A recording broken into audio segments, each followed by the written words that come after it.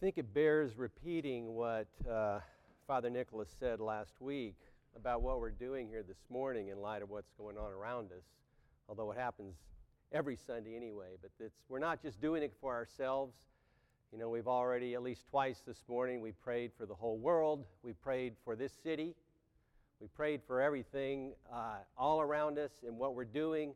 It's not just for us here in this room or for St. Athanasius or St. Barbara's, but for everybody here who's been affected by this fire. And so we will continue to lift them up in our prayers and support them in every way we can. In the name of the Father, and of the Son, and of the Holy Spirit. You know, I think it's human nature to want to know what to do in every situation we find ourselves in. You know, we get something new. My favorite story is probably 30 years ago, our business bought its first printer. And it came in a box, thick manual on how to use it. And the first page, I wish I had saved it because in big bold letters it said, try to avoid taking this printer out of the box and plugging it into your computer and trying to use it. You will ruin your printer. Now, we need the instructions on these things we do. We want to know what to do so we don't ruin them. We run the risk of screwing something up, and I've done it. And of course, with printers, you know, they put tape everywhere. They must pay some guy to figure out places to put that tape that you can't hardly find them, even with the illustrations. But, you know, I think, as I said, we want to know what to do. And you know, a few more chapters down the road here in the Gospels, we'll find the rich young ruler who comes to the Lord, and he wants to know, Lord, what do I need to do? He's asking, what do we do? What should I do? Of course, he wants eternal life. We all do. The Lord spelled it out for him. And, of course, you know, the end of that one was the man went away saddened. But sometimes rather than knowing what we are supposed to do, we're told what we are not supposed to do. We're told, don't play with matches. And don't touch that hot stove. And it's not there to be mean or just be negative about things, but it's there for our protection and to save us. And I think today's lessons, both the epistle and the gospel lesson, are like that. We're being told things we are not supposed to do. And it's not being told because we've got a set of rigid rules, but they're there not only for our protection, but to save us. And while certainly we do want to know what to do, use today's lessons to help avoid the things that we should not do. Going to Colossians in today's epistle lesson, St. Paul actually does start telling us what to do. And if you back up a few verses, maybe to the beginning of the chapter, and he says, speaking of our baptism, if then you were raised with Christ, seek those things which are above, where Christ is, sitting at the right hand of God. So he tells us what to do. We're supposed to seek those things where Christ is, above. Set your mind on things above, not on things of the earth. Okay, so how are we supposed to do that? Setting our mind on things above. Well, then he goes on to tell us what we're not supposed to do. And he says, put to death, therefore, what is earthly in you, fornication, impurity, passion, evil desire, and covetousness, which is idolatry. So he starts laying these things out that we're supposed to avoid. And now we need to keep that in mind. And what happens if we do get into these things, the fornication, impurity, passion, and covetousness? Well, on account of these, Paul says, the wrath of God is coming to the sons of disobedience. And so as St. Paul points out to his audience, they once practiced those things, but no longer. And so thankfully, you know, maybe you can look at that list and say, check, check, check, I'm good.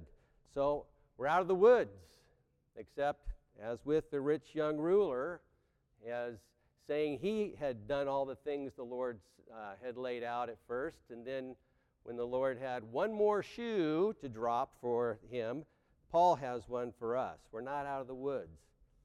He says, but now put them all away: anger, wrath, malice, slander, and foul talk from your mouth. Do not lie to one another.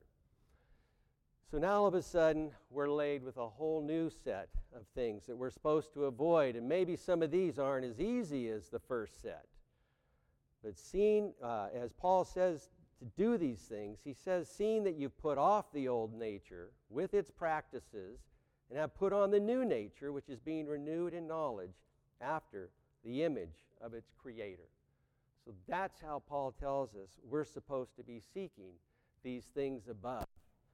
That's what we're after, having our nature renewed in knowledge after the image of our Creator.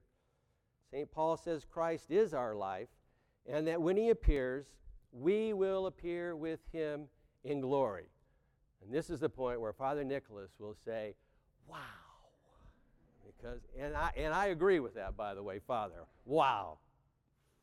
And then moving to our gospel lesson, we've got the parable of the man who throws the great banquet.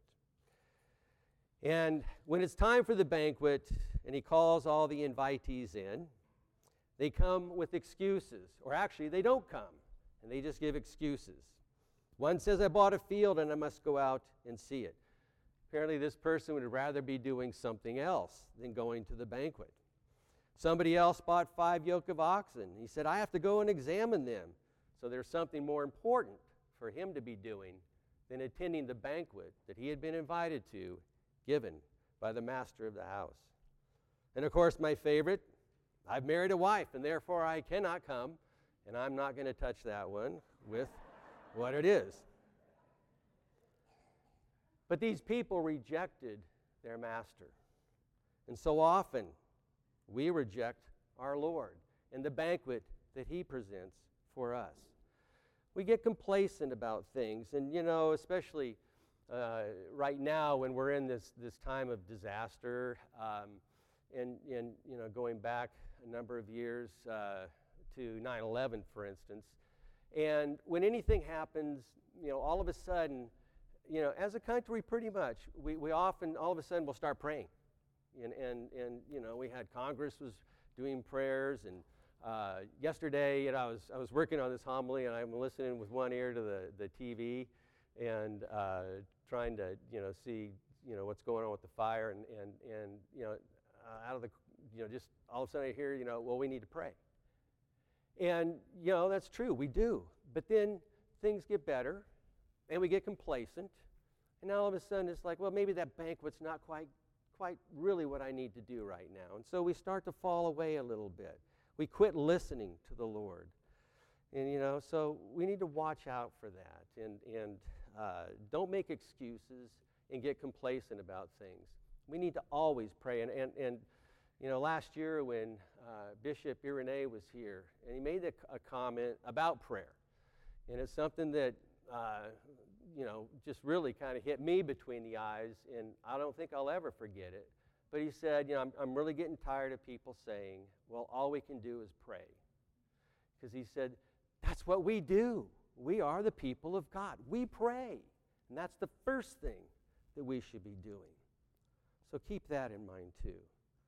Well, the master of the house in the parable didn't want this feast to go to waste. And so he invited all the non-desirables to come in. And, I was thinking about this, and I thought, this is like your boss at work throws a big party, and, nobody comes. And so he goes out and he invites the competition to come in. And, it's, and Father John Stephen, I did notice you smile a little bit when it said they had to go out and search the hedges to bring people in too. But, we do need to heed the call and the invitation. And don't make excuses about, why we can't go. Yeah, sometimes it's not convenient, but you just do it. So he invited, the master invited those who wouldn't make excuses.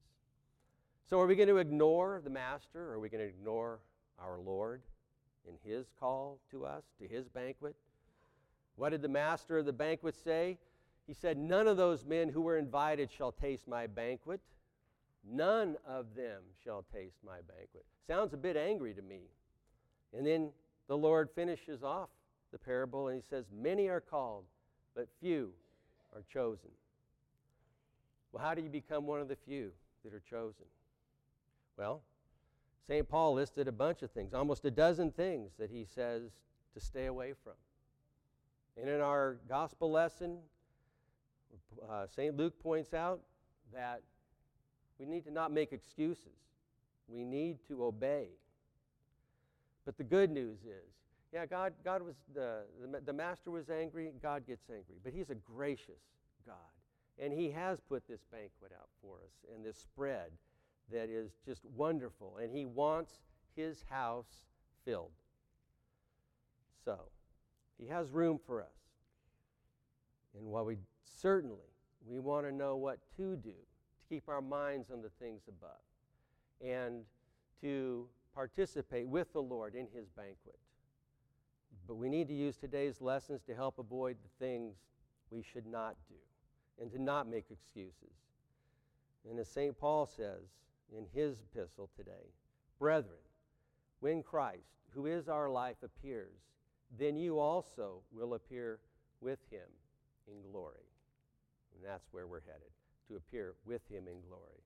And to Him who belongs all praise, honor, and glory, now and ever, and unto ages of ages.